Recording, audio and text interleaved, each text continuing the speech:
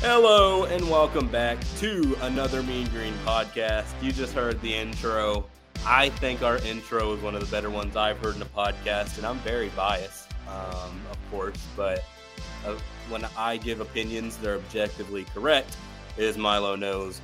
But we're going to get into this week's episode 3. We've made it past 2 episodes. We had a podcast before, and we're not gonna say what it was called. It didn't go very far. It didn't get past that second episode. I don't even think that second episode went out, really. Did it? I don't think it did. I think it's still stuck forever in post-production. It's still in one of our friends' computers. But we made it to episode 3. This ain't lateral movement. This is positive momentum. It's progression. This is progression, and we're happy to be back. I don't know, Milo. How have you been, man? I've been good. I've been very good. Can't complain.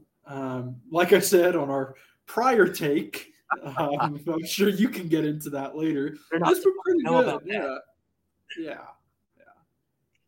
Yeah, that's good, man. I've been all right. I'm actually dog sitting for my girlfriend this week, so I'm not in my current place. So, and it is a little rainy. No UNT outfielder, but there is like a little bit of communication issues. Just maybe my voice will cut out a couple of times here. That is because I'm not at my usual podcast setup with my immaculate apartment internet. So keep in mind with that going into the episode. I think we should be good for the most part. But yeah, been fine. I had the press conference yesterday, and I don't know if you watched it, Milo. Did you watch that press conference? I did not. I didn't get around to doing it, but I definitely should look into it. Well, you didn't miss much. But at the beginning of the press conference, I was in Boston last weekend, right? I think I mentioned that on the pod. I was in Boston, and the lead SID for the university, he had mentioned, Reed's back from his sabbatical, and Eric Morris started asking me questions about my trip, and I'm like,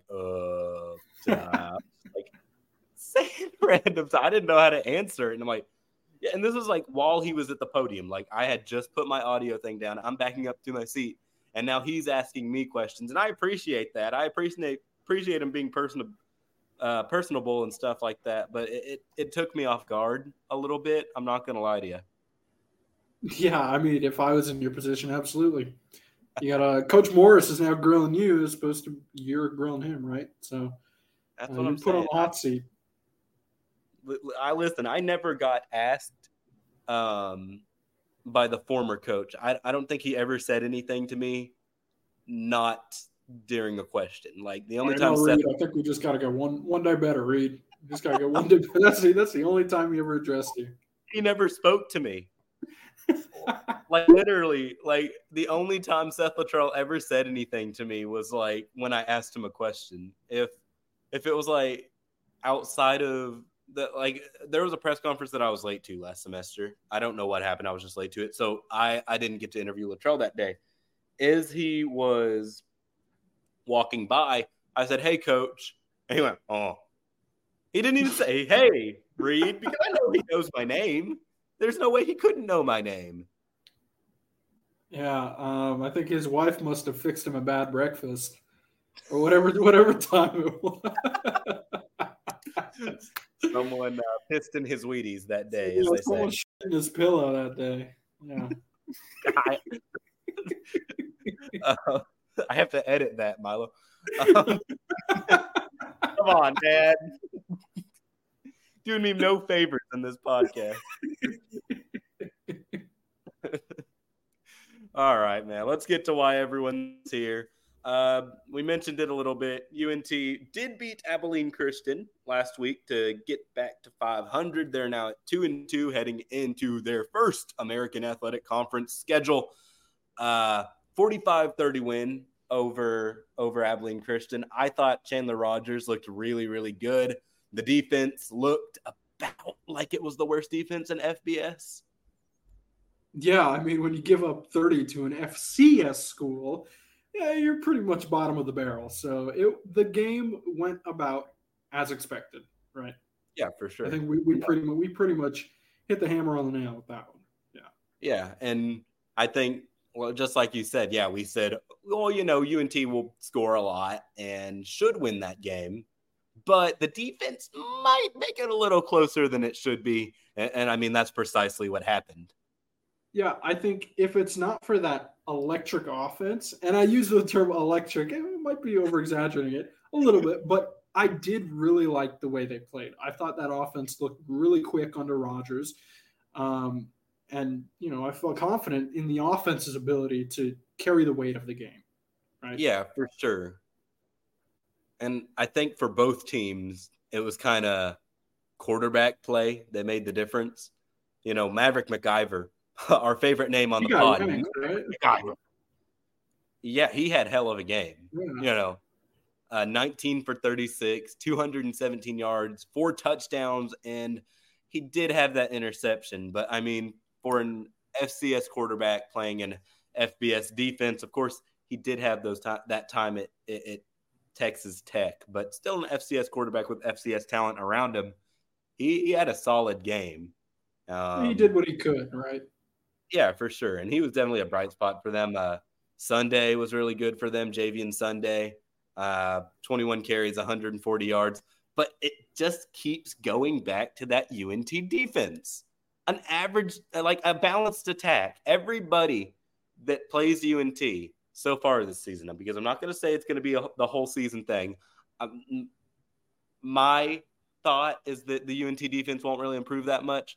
But every game this season, it's been the passing game has been working for the opposing team, and so has the rushing game. It's just been, I don't want to say a failure, but yes, a defensive failure for the Mean Green so far.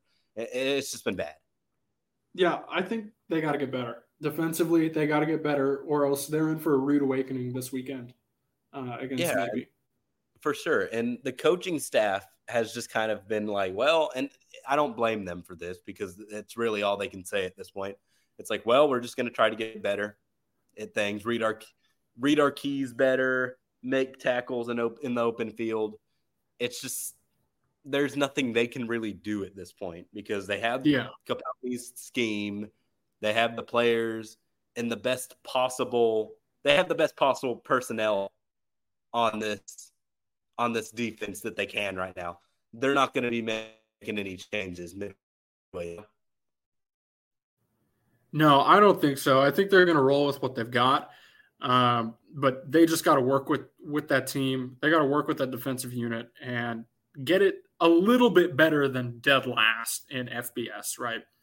Get it to the point where you're not giving up 30 against an FCS school and you're not getting blown out by teams like FIU or even making it a close game with La Tech. I mean, just getting it to be a subpar American Athletic Conference defense is really, if you can get it to that point, I think this team can be pretty solid in conference play. Yeah, and that's kind of the thing right now is that the defense is so abysmal, but the offense is pretty damn good. If we're just looking at the American Athletic stats in general, UNT has the second best scoring offense in the conference.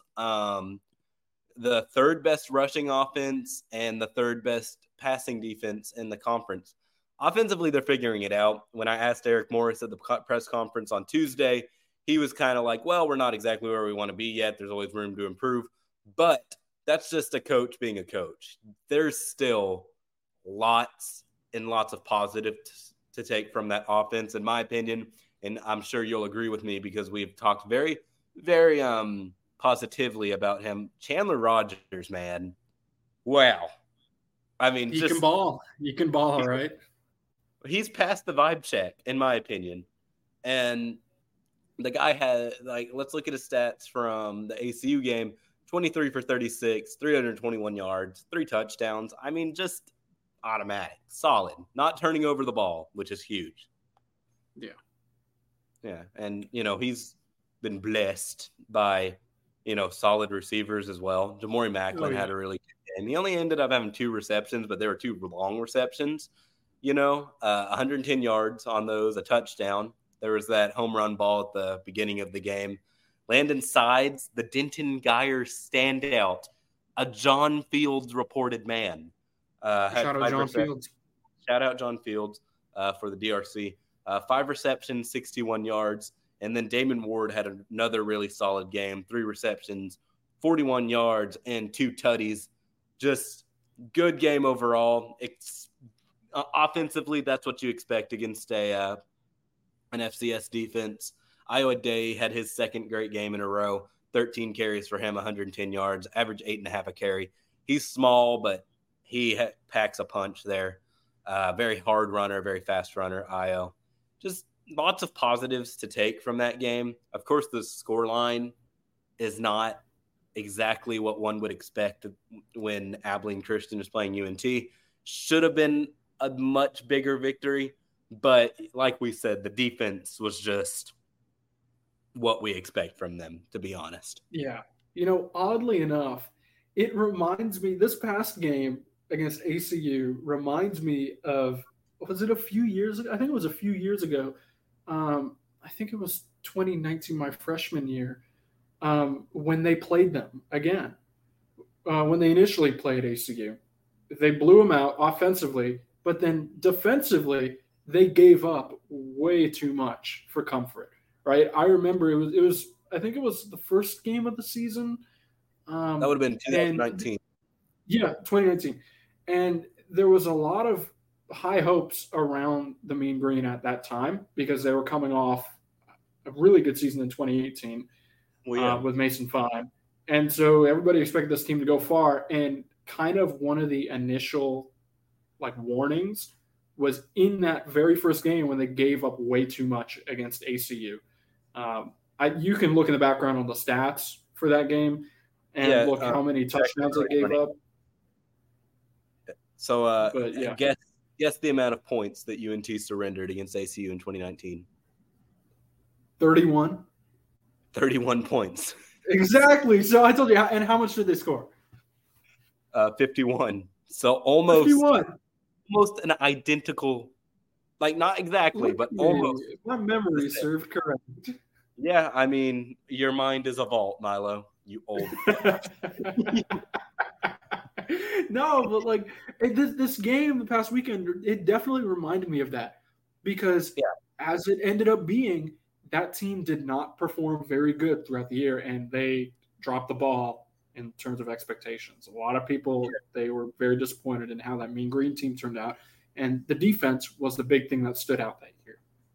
Yeah, and I remember, I don't remember. I was a senior at high school. I wasn't focused on anything except being stupid. But I did go back and look at those things. That was the season that did Troy Reffert in. He was fired following that season. What did he do? He was the defensive coordinator. The defensive coordinator, okay. And, yeah. What's his name? The guy who went to USC, the offensive coordinator. Graham Harrell. He left after 2019. Yeah, so that season was Bodie Reeder, offensive coordinator, and Troy Reffert, or a Reffitt rather, defensive coordinator. The 2019 and 2020, UNT had 2 defensive coordinators, and both of them were fired.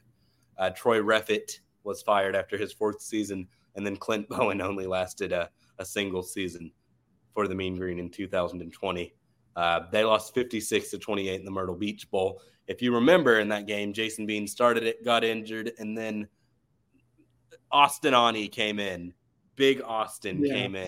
Still lost the game, but Austin Ani played the rest of that game. I am a known Austin Ani. I guess it wouldn't. You love Austin. Yeah. I don't want to say apologist, but because I don't think that he had anything to apologize for. I think I was more of an Austin Ani believer as a journalist because a lot of we don't see it from a fan's perspective. I was seeing it as the journalist perspective where this guy, I was going to say kid, for sure he ain't no kid. This man, this grown man was really good his final season. 2021, pretty bad, but he did what he needed to do won 5 straight games. Or he didn't win them singularly, but he was the signal caller there. He was the leader on that offense when they made that impeccable run to bowl eligibility. So give Austin Aune some damn credit, for God's sake. I'm sick of y'all talking about him.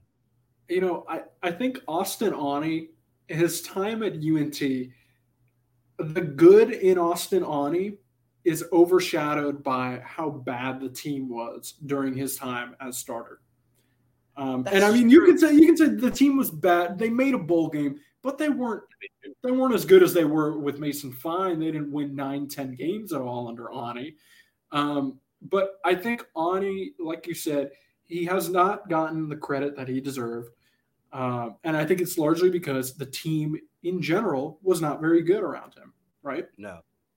So, I mean, they had their moments on offense. Obviously he had Jalen Darden in 2020. Jalen Darden is widely regarded as the best wide receiver in UNT history, rightfully so.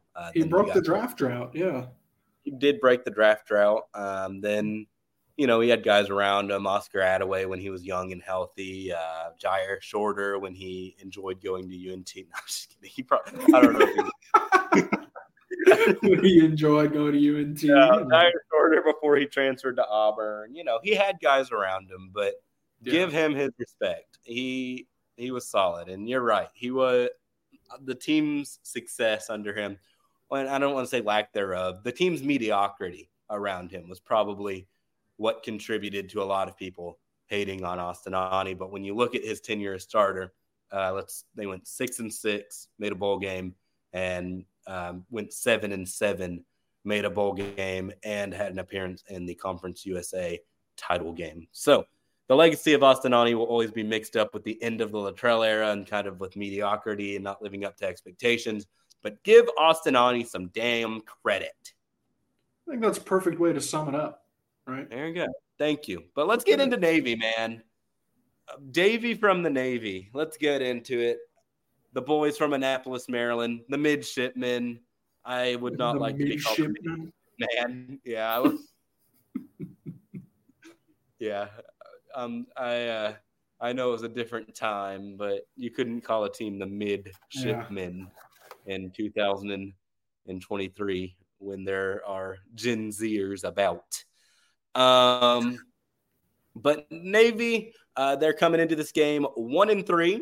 Their only win is against Wagner FCS program. They have 2 losses already in the American Athletic Conference. The last 2 weeks, they started their AAC slate. They lost to Memphis in what was a really solid game. They kind of controlled it for most of the way and then just died halfway through. They lost that one 28-24. Seth Finnegan and the Tigers were able to win that game. And then same story kind of against USF. They started pretty well against them, and then USF were able to pull away there at the end. That was a less close one. USF ended up dropping 44. So coming off a couple of tough losses, they started okay, but really just not looking fantastic. Navy isn't. Yeah, I don't think they're playing too well. And now that you kind of mention that, initially I was going to say, I don't know, North Texas struggled against, worse competition in FIU and so forth. But I think now that you mentioned Navy's 0-2 in conference play, they're having some of their own struggles. I don't know. I think this could be a good opportunity for North Texas to start off on the right foot and start off 1-0 heading into conference play. I think you got to capitalize off this opportunity here. Oh, for sure. But there's one area that kind of stands out to me. All right, Milo, let's do some quizzing. Milo, all right, here we go. Tell me, who is the best rushing offense in the American Athletic Conference? Can you give me a drum roll? If you give me a drum roll, I think this will be, a very worthy answer. I'm going to go with the Navy for 500. Correct. You are the winner. All right. This is for all of the money. Who is the worst rushing defense in the conference? Ooh! I know this one. Pick me. All right, Milo. Is it the University of North Texas Mean Green? Correct. It is UNT. Woo! What do I win? You get to win hearing me talk about the stats. So, and that means that's a lot of people don't get this opportunity. You should be honored. Navy leads with 227.5 yards a game rushing in their 4 contests so far. They lead the conference. They've rushed for 910 yards this year. That's 3rd in the conference overall. They have 6 rushing touchdowns. Their best rusher this year has been Alec Texa. He's technically a fullback, but they do run the triple option, so kind of everybody runs. He has 291 yards this season and a touchdown. And then in terms of UNT's defense against the rush, they've given up 241 rushing yards a game and surrendered 12 touchdowns on the ground, averaging 5.9 yards a carry. On the rush, teams are against North Texas, and they have given up 965 total yards. Not good, Milo. Wow. Not good. Yeah, you know what? I don't know. It's really a coin flip because on stats or on paper, UNT's defense is going to get ripped apart. And I mean, we'll see what happens, right? We'll see what happens on Saturday. But I don't know. I mean, Navy, they're 0-2 to start conference play. And I know they played Memphis, right? You said they played Memphis, and that's a tough opponent. I don't know. I really don't know. Like I said, on paper, you want to go with Navy, but I feel like UNT could carry the momentum from this past weekend against Abilene Christian and, maybe surprise us a little bit. Why not play optimistic? There you go. Be the optimist. This podcast hasn't really been the optimist a lot. Yeah. I feel like I always play the role of the pessimist, so I'll be optimistic. Yeah, it's a nice change of pace.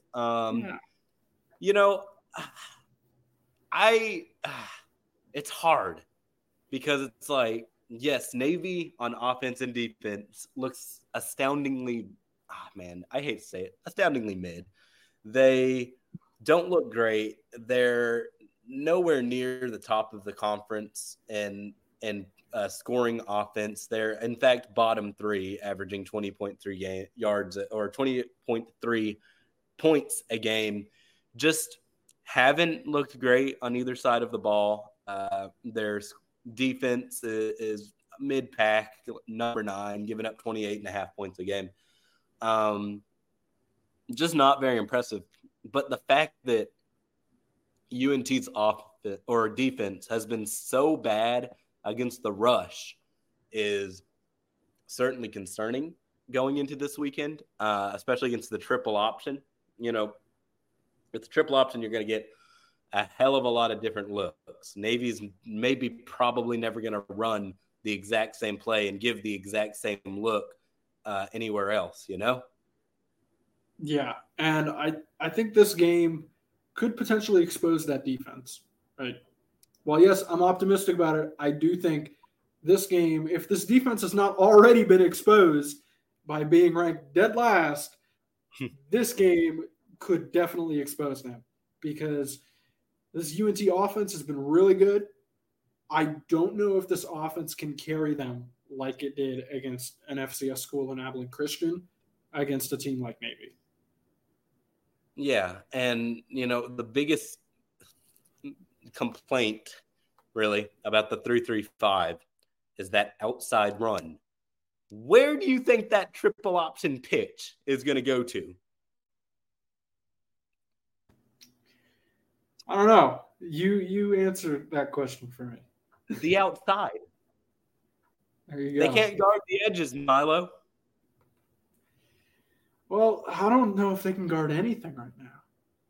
Bro, I feel like I don't know if they can guard anything. I mean, prove us wrong this weekend. But, yeah, I don't know. My guy, they're like a guard in an action movie. They'll be like in front of the door, hey, and then just hey, you can't go there. Bob. Yeah. Protagonist just throws him. Yeah, that's how it is. And I mean, unless there are substantial changes, that's not really going to change, is it? I think that the team is giving a valiant effort, but in terms of ability to match the scheme, rather, it's tough. Yeah, I definitely think it's going to be a tough one. Eric Morris has to rally the troops and that defensive coordinator. They got to rally them, and they got to tell them we got a tough challenge ahead. You guys haven't been very good, but you got to get your shit together, right? You got to get it together, and at least play a little bit better than being the worst defense in the nation.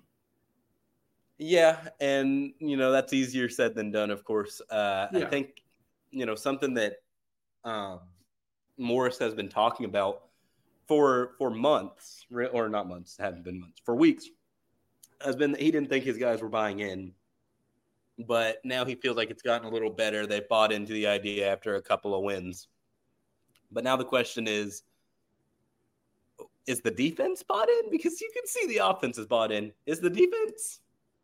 I don't think so. Not yet. But this weekend is a prime opportunity for them to buy in, right? If this defense comes up big this game, that could set the tone for them for the rest of conference play, right? Yeah. I mean, if you start out on the right foot, you're certainly going to be better off for the rest of it. Yeah. So, I mean, we'll just have to wait and see, right? We'll have to see.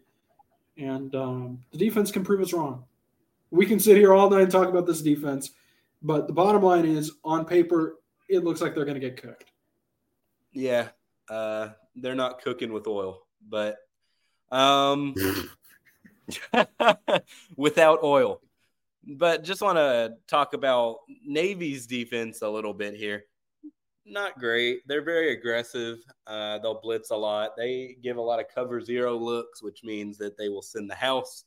If you are playing NCAA or Madden, that would be engage 8 is the play you'd look for.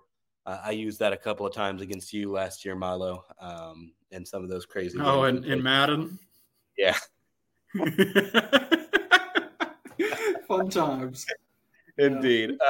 But the guy you got to look at on Navy's defense is defensive back. Let me pronounce this correct. I cannot pronounce that correct. Let me look at their pronunciation. Last name is I can't even say his last name right now. Spell it. Is it too long? No, I just can't figure it out. Oh wait, I can't read my own handwriting, so I wrote down his name and I wrote it too quick. It's Rayon Lane. Rayon is spelled Rayuan. Let's go ahead and look at how. Do they have a pronunciation? They don't have a pronunciation good. But no, his name's Rayon Lane III. He has had a really solid season. He has 6 pass breakups, 2 interceptions.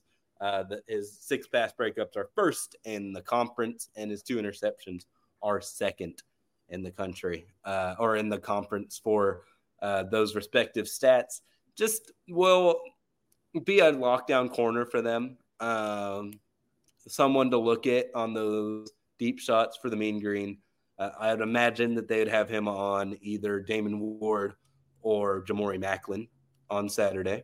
So we'll see about that. Looks like a pretty good matchup there on the outside. Yeah, I think so too. And it'll definitely be something to watch. We'll see how well Macklin plays. If Macklin's going to be covered by him, we'll definitely see how Rodgers can also adjust to that too. Because I know Rodgers has been looking for Macklin a lot. And we'll see how he can adjust to that too. For sure. And he'll have to be extremely accurate. And you got to keep in mind, the Mean Green have not turned the ball over in the last 2 games. That is a huge stat. And I think that offense is also just playing smart too, right? They're playing smart.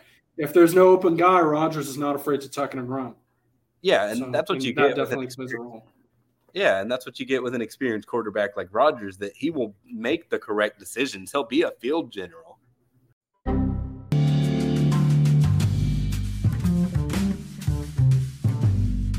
You are listening to another Mean Green podcast, where the hosts don't call North Texas we.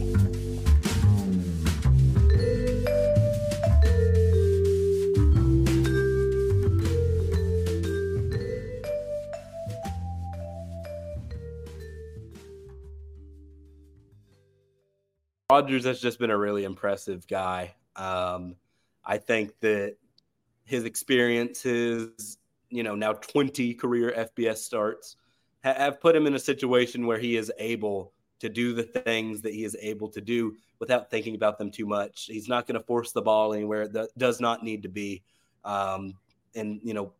Turnovers are key in conference games. And if they can avoid turning over the ball, then that will give them the benefit of the doubt in a lot of those AAC matchups. Yeah, you talk about Rodgers coming in with experience. If there's one word that I could use to sum up what I've seen from him so far, it's confidence. I feel confident watching him play, and it looks like he is kind of giving off that confident energy. He looks like he knows what he's doing, right? Like I highlighted earlier, if there's no open guy down the field, he's not afraid to tuck it and run. And that plays a big role in the lack of turnovers, right?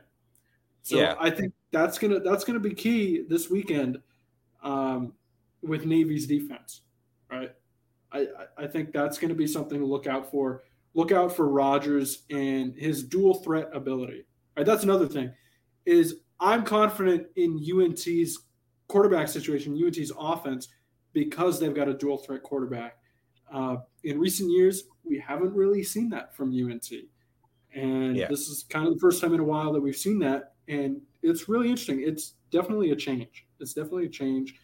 And yeah, we'll see how it plays out throughout the season as we head into conference play. Yeah, for sure. I should note before we end our North Texas segment off that Navy is pretty good against the rush. They give up 140 yards a game on the ground. That doesn't sound good. But in the American Athletic Conference, that's sixth place, pretty much middle of the pack. They only give up 4 yards a carry, or is what they're averaging, giving up on defense on the ground. But yeah, we'll go ahead and make our predictions now. I'm going to go. I think I'm going to go 38-27 UNT. Ooh, 38-20. So you think UNT's coming out on top? I think UNT's going to win, and I think they're going to have their best defensive game of the season. Oh, you changed. You switched up. You said Navy was going to beat them. So I think – go ahead. Oh, yeah, I just – after talking about the offense, after we talked about it, I kind of got hyped up a little bit, I got hyped up about that UNT offense. Feed off the optimism, but let's not take the green pill. Let's not put on the green color glasses. We're still being real here. This UNT defense could very easily get cooked. So with that being said, I think it's going to be a barn burner, dude. I think it's going to be a drag race. UNT's probably going to give up maybe 30-40 again. But their offense might carry them. I think it's going to be a real close one. And we could see, I don't know, maybe a 40-35 UNT win. Maybe 40-35. Again, I don't know, somewhere around there. But I do think UNT's defense, if they gave up 30 to Abilene Christian, they're probably going to do the same thing against Navy unless they get it in gear and, they figure it out. But I still think UNT can come away. I don't know. Like I said, 40-35. That can be my final score prediction. Okay. So you're not going to say who won it. You're just giving the score. I said UNT. I think UNT can win it. Oh, all right. I missed the part where you said UNT. Sorry, let me be clear on my answer. 40-35, Mean Green win it against Navy. You sound like that Obama meme. Let me be clear. Let me be clear. I think the Mean Green are going to win this game. Thank you. Thank you, Mr. President. All right, speaking of that, I think it's time to check that timing. And by checking that timing, I mean for Milo's take. Better check that timing. It's time for Milo's take. Milo's take this week. I've been a little bit rough on my takes. I've been very rough on my takes. I think I'm 0 for 2. Yeah. My first week, I predicted that Texas was mid. What did I predict the second week? I don't even remember. You said that Alabama fell off. I said Alabama fell off, but apparently they're still doing pretty good. We don't know that yet. We don't know that yet. Yeah, we'll revisit that in December. So my first take was focused on the current situation of college football. My second take focused on the future of college football with Alabama and their future. My take this week for my third take, I'm going to focus on the past of college football, right? And I know we've been talking about North Texas football a lot, but I mentioned this earlier to you today and to our colleague John Fields. It is a Mean Green pod, but I mentioned this earlier, and we were reminiscing about UNT's Mason Fine era.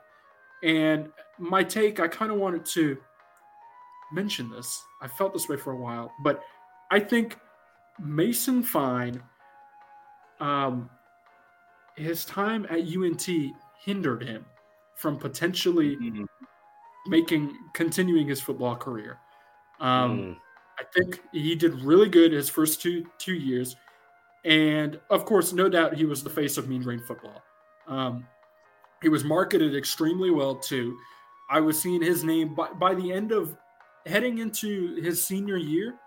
He was all over the lists of top 20 quarterbacks in college football.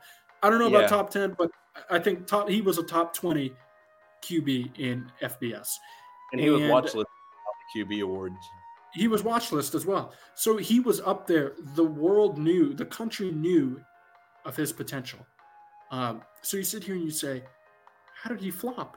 How was this guy not even drafted?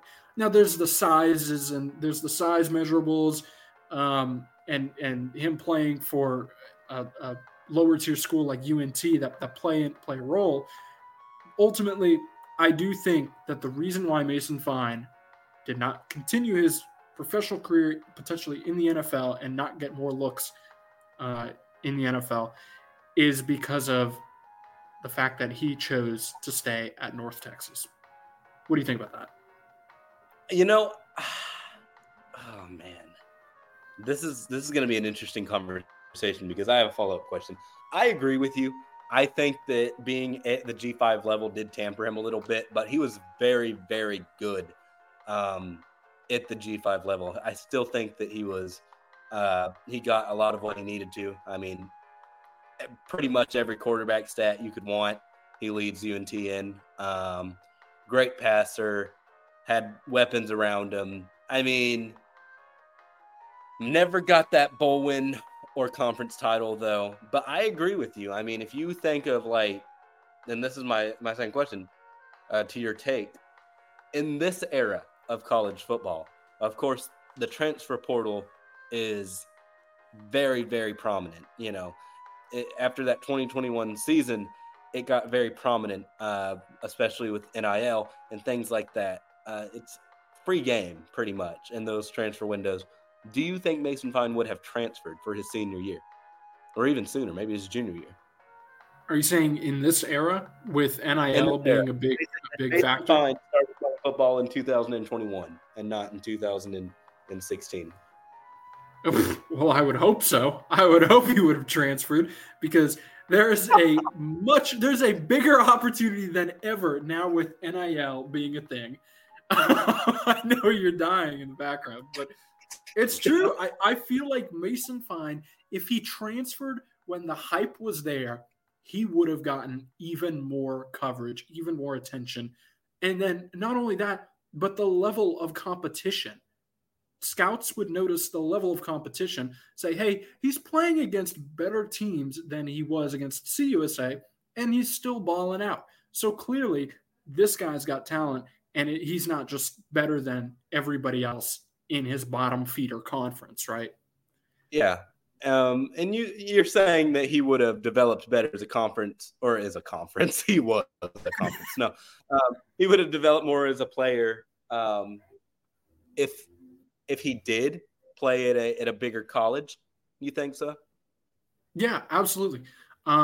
I think him being, I know this is such a stretch and it probably would have never happened, but him being from Oklahoma, I think just given, I know you're shaking your head, but imagine if a guy like Mason Fine, who plays for, a Conference USA team, balls out there and transfers to a school like Oklahoma. Now he's working with, at the time, was Lincoln Riley.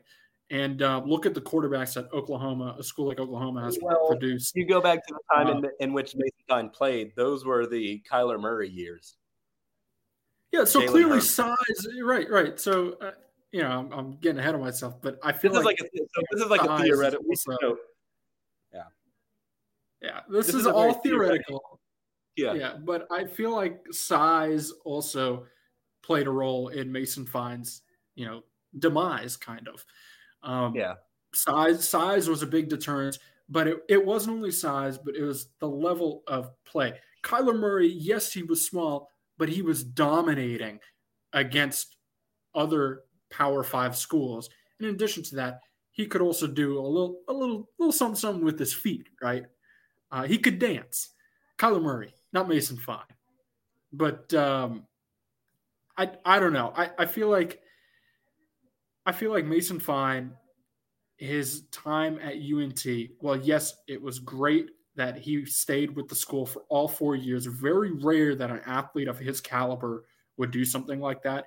It's great for the school. It ultimately hindered any potential of him going pro. Yeah, I completely agree with you. UNT just doesn't really have a pro pedigree. In any no, and that's why they've got one player drafted to the NFL in the past 20 years. Pretty sure, yeah. So yeah, there's little to no NFL pedigree there, but it's a North Texas problem because there are plenty of G5 schools that have players getting drafted. They don't have a problem with players getting drafted. It's a North Texas problem. The fact that UNT held the longest draft out of any school. Problem. It's a G5 problem, sure, but when you go down the list of conferences, it gets worse, right? When you're all the way down in CUSA, I mean, your chances of getting drafted. I wish there was I'm sure some statistician could pull the percentage, the odds of you getting drafted based on conference. Conference USA is probably all the way down there. I would say it would be close between MAC and Conference USA.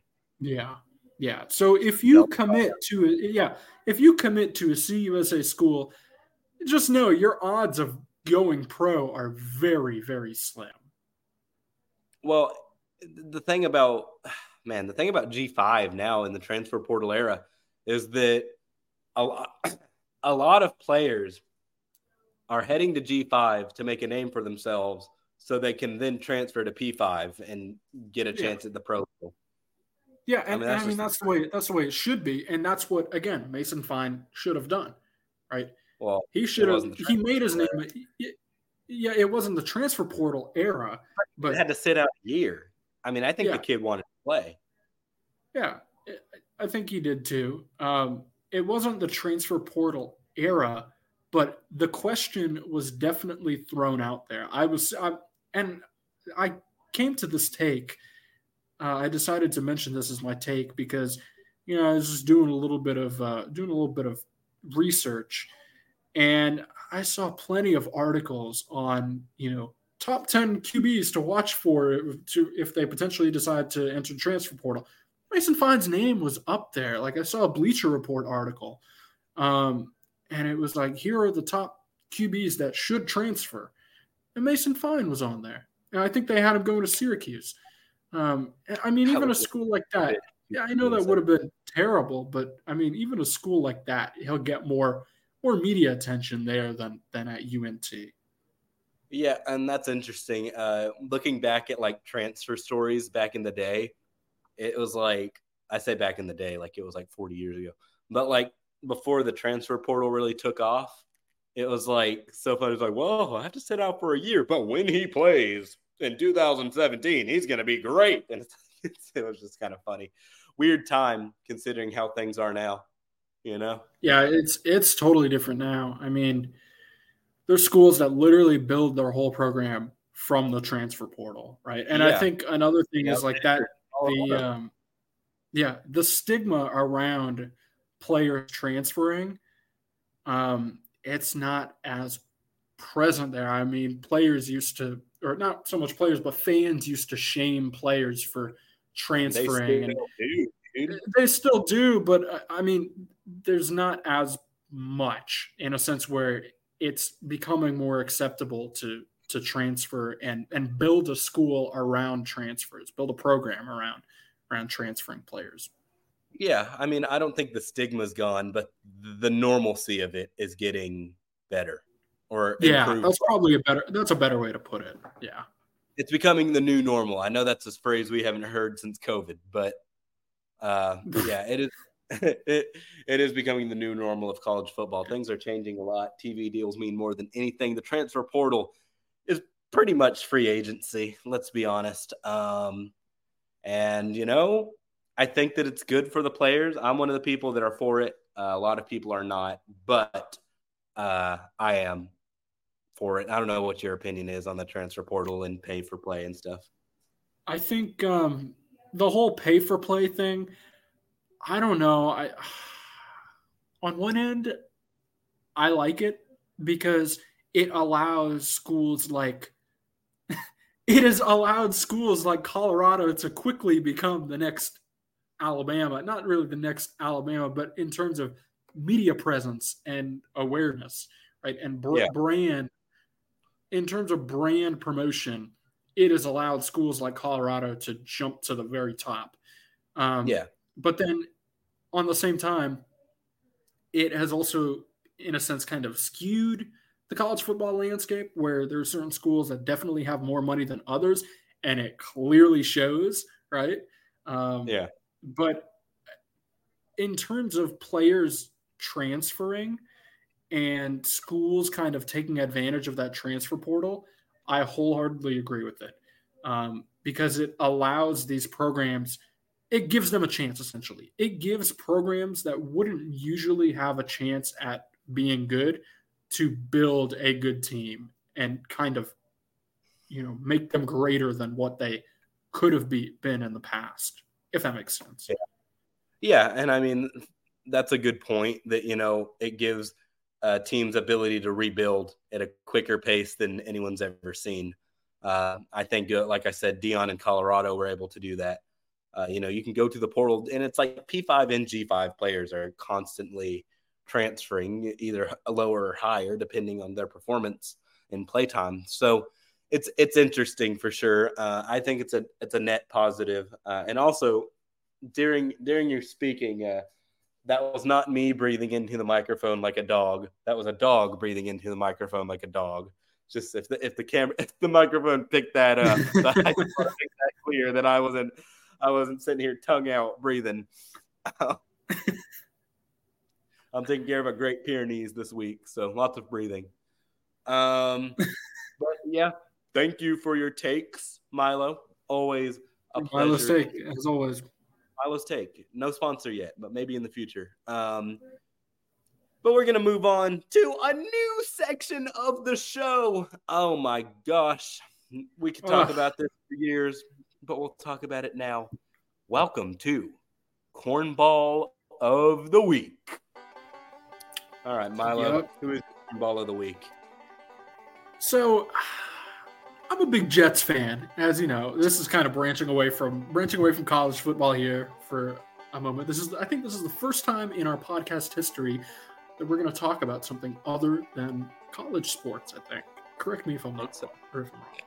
But I think it's I was watching my New York Jets, and they lost, right? They lost this week to the Kansas City Chiefs, which was to be expected. In absence of Aaron Rodgers, Zach Wilson has stepped in, and he has not been very good. I think it's somewhat subjective, but the consensus is Zach Wilson has not been very good up until Monday night. Or Sunday night, rather. Up until Sunday night, Zach Wilson put on a pretty good show, but someone on the NBC broadcast had something else to say about Zach Wilson. Rodney Harrison. Rodney Harrison delivering the post-game analysis with a bunch of the other NBC broadcasters. He flat out he's interviewing Chris Jones of the Chiefs, and he asks him, he's like, "How'd you feel against playing against Zach Wilson? Because let's admit, he's been garbage." Yes, he flat out called him garbage. So that's why Rodney Harrison gets my Cornball of the Week stamp. Because to call another quarterback garbage on air to a guy who just played that quarterback, that's a cornball move. Yeah, and we can play that audio. Let's play it. We will. All right. Yeah. Was Zach better tonight than what you anticipated he would be watching him on tape? And you could be honest. Honestly, if I'm being completely honest, we knew it was going to be a battle. He's continuing to get better week in and week out, and he's continued to lead week in and week out. But watching that tape, man, you got to look at this dude and say, "Oh, he is garbage." Like we should really tear him apart earlier. Like I said, Zach Wilson is special, man. You just got to give the guy time. You know what I mean? Wait. Did you say Zach Wilson is special? Yeah. I think he had a special night, but I don't think he's special. I've got to prove that over. You're special. Because you proved it over a course of time. He's not special. I'm just saying, Chris. Hey, listen. I'm just saying. The best part about that clip is that Chris Jones is like, "Oh, come on, man." But he's like, but literally Rodney is going, "No, man, he's trash. He's trash." So at least Chris Jones tried to give him the benefit of the doubt. He tried he's to not even letting Chris Jones respect him. He said, "You're not going to respect this man tonight." He's like, "No, he's garbage. He's garbage. Come on." I think he literally told him. He's like, "Hey, come on. You can be honest with me. You can be honest with me. Like what we've seen from Zach Wilson up until this point has been trash." And Chris Jones is still trying to give him the benefit of the doubt. So mad props to him. That's an athlete right there. But I still, Cornball of the Week. Haven't heard any of that in a while from a broadcaster. Rodney Harrison has faced quote unquote scrutiny, but of course nothing, no reprimanding at all. Yeah. Not cool of him. Zach Wilson, I think he's a kid that's still trying to figure it out. Had a great game on Sunday night. Didn't get it done, but had a great game. And I don't think he deserved that. So I agree with your Cornball of the Week. There you go. Let's hear yours. All right. I would like to apologize to my Blazer friend, John Fields. This is his favorite player of all time. Some of the biggest sports news this week was that Damian Lillard was traded from Portland to the Milwaukee Bucks. Tampering, first of all. Second of all, Dame Lillard released a song.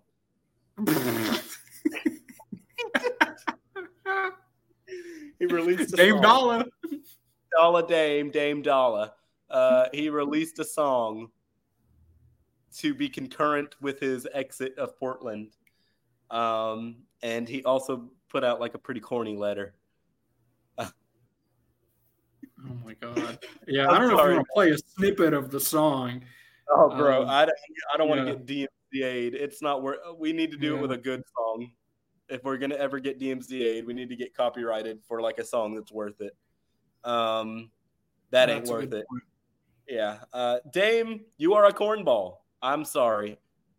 I can't imagine. That would be like if you were like you put in your 2 weeks notice to your regular job, and then you sent your boss like a letter. It's like, "Hey, my boss, I wish we were good, but I'm getting the hell out of your hood." Like.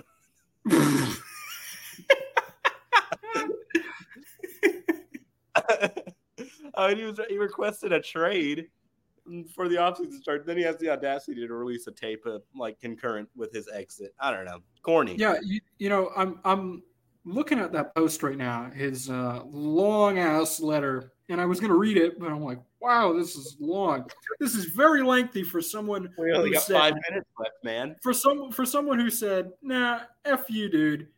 I'm out of here. I don't want to play for you guys anymore. This is a long letter for someone who requested a trade. But regardless, I still think he's a cornball, not so much for the letter, but because he had the audacity to release a tape, a song, right? Yeah. And listen, I don't blame him for requesting a trade out of Portland. I would have requested a trade out of that joint too. They have done nothing for him, and he's a great player. They didn't build around him. Yeah, they didn't build around him. Great player or not, cornball move. Yeah, that's a cornball. There's our cornball. There's our cornballs of the week. Yeah, I'm gonna enjoy that new segment.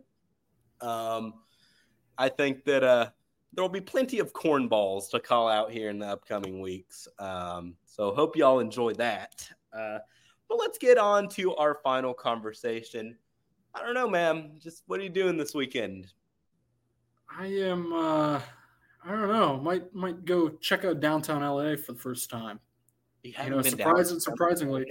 Surprisingly, I have not yet. How? It's a little far away. It's about an hour from here, from where we live. Okay. So I have a reason. It's not like I live 20 minutes away from it. It's quite lengthy of a trip. But I'm thinking that we might decide to go down there, and I think it'll be fun. It'll be a good experience. Looking forward to it. What about you? Well, that sounds fun, man. Well, other than keeping up with UNT football, yeah, and writing about it. I got game day morning storylines back. I got a really good story about how UNT is going to handle the triple option. We talked about it a lot here, but I'm going to go more into depth in that story. Going to write that, and then personally, I'm going to be back in Keller to watch a important game at 11 a.m. This weekend for college football between two teams that don't like each other. I'll be back down in Fort Worth to be watching that one with family. I will not say who it is because that will reveal too much about me and my personal opinions. But I will be. Let's just say I have stock and I care about what's going to happen in the said Siver mood out. Yeah. I wonder who those two teams are. Yeah, me too. It's a quandary. But I'll be watching that. I'll be in with my parents all day. I've been at my girlfriend's house like all week taking care of her dog. I miss my apartment bed a little bit, but that's what my weekend is looking like. But yeah, man. Episode 3 done. Trey in the books. The books. I think I'm real happy with okay, dude. I got to mention this before the pod ends. I'm watching Jacksonville State, Middle Tennessee. This is a mid-off. If you want to talk about mid-off, this is what two teams? Middle Tennessee and Jack State. It's CUSA Wednesday action. Yeah, that's why they put them on a Wednesday. You see, that's exactly why I could go on and on for this, but that's exactly why UNT left Conference USA because the decisions from Judy McLeod and Conference USA. Who the hell schedules a game for Wednesday evening? Save it for Milo's take next week, man. We're gonna end off on that note before I go on, but that's it. All right, man. I'm looking forward to more talks about that next week because that will be like a comedy special for me. There you go. All right. Well, thank y'all for listening to this week's episode of Another Mean Green Podcast. I have noticed our viewership has ticked up a little bit, and I'm happy to see that. We're just enjoying our time here. As always, if you are not already subscribed to Mean Green 24/7, please subscribe. Become a VIP today. You get content that's exclusive to VIP members and more in-depth analysis from yours truly, Reed Smith. Support my work. I am the only, I really am the only writer for Mean Green 24/7. Here's the self-glazing. It is just me. But be sure to subscribe and become a VIP if you're not. That is where our podcast is. We are now on SoundCloud, Spotify, and Apple Podcasts. I say go to or if you can't use Spotify or Apple Podcasts, SoundCloud is where we'll be. I'll say that would be the best place to listen to us is on SoundCloud if you don't listen to music anywhere else. But if you do, Spotify or Apple Music is where you'll want to be. Thank you for listening to this week's episode of Another Mean Green podcast, and we'll see if UNT can go above 500 and start out in the American the right way.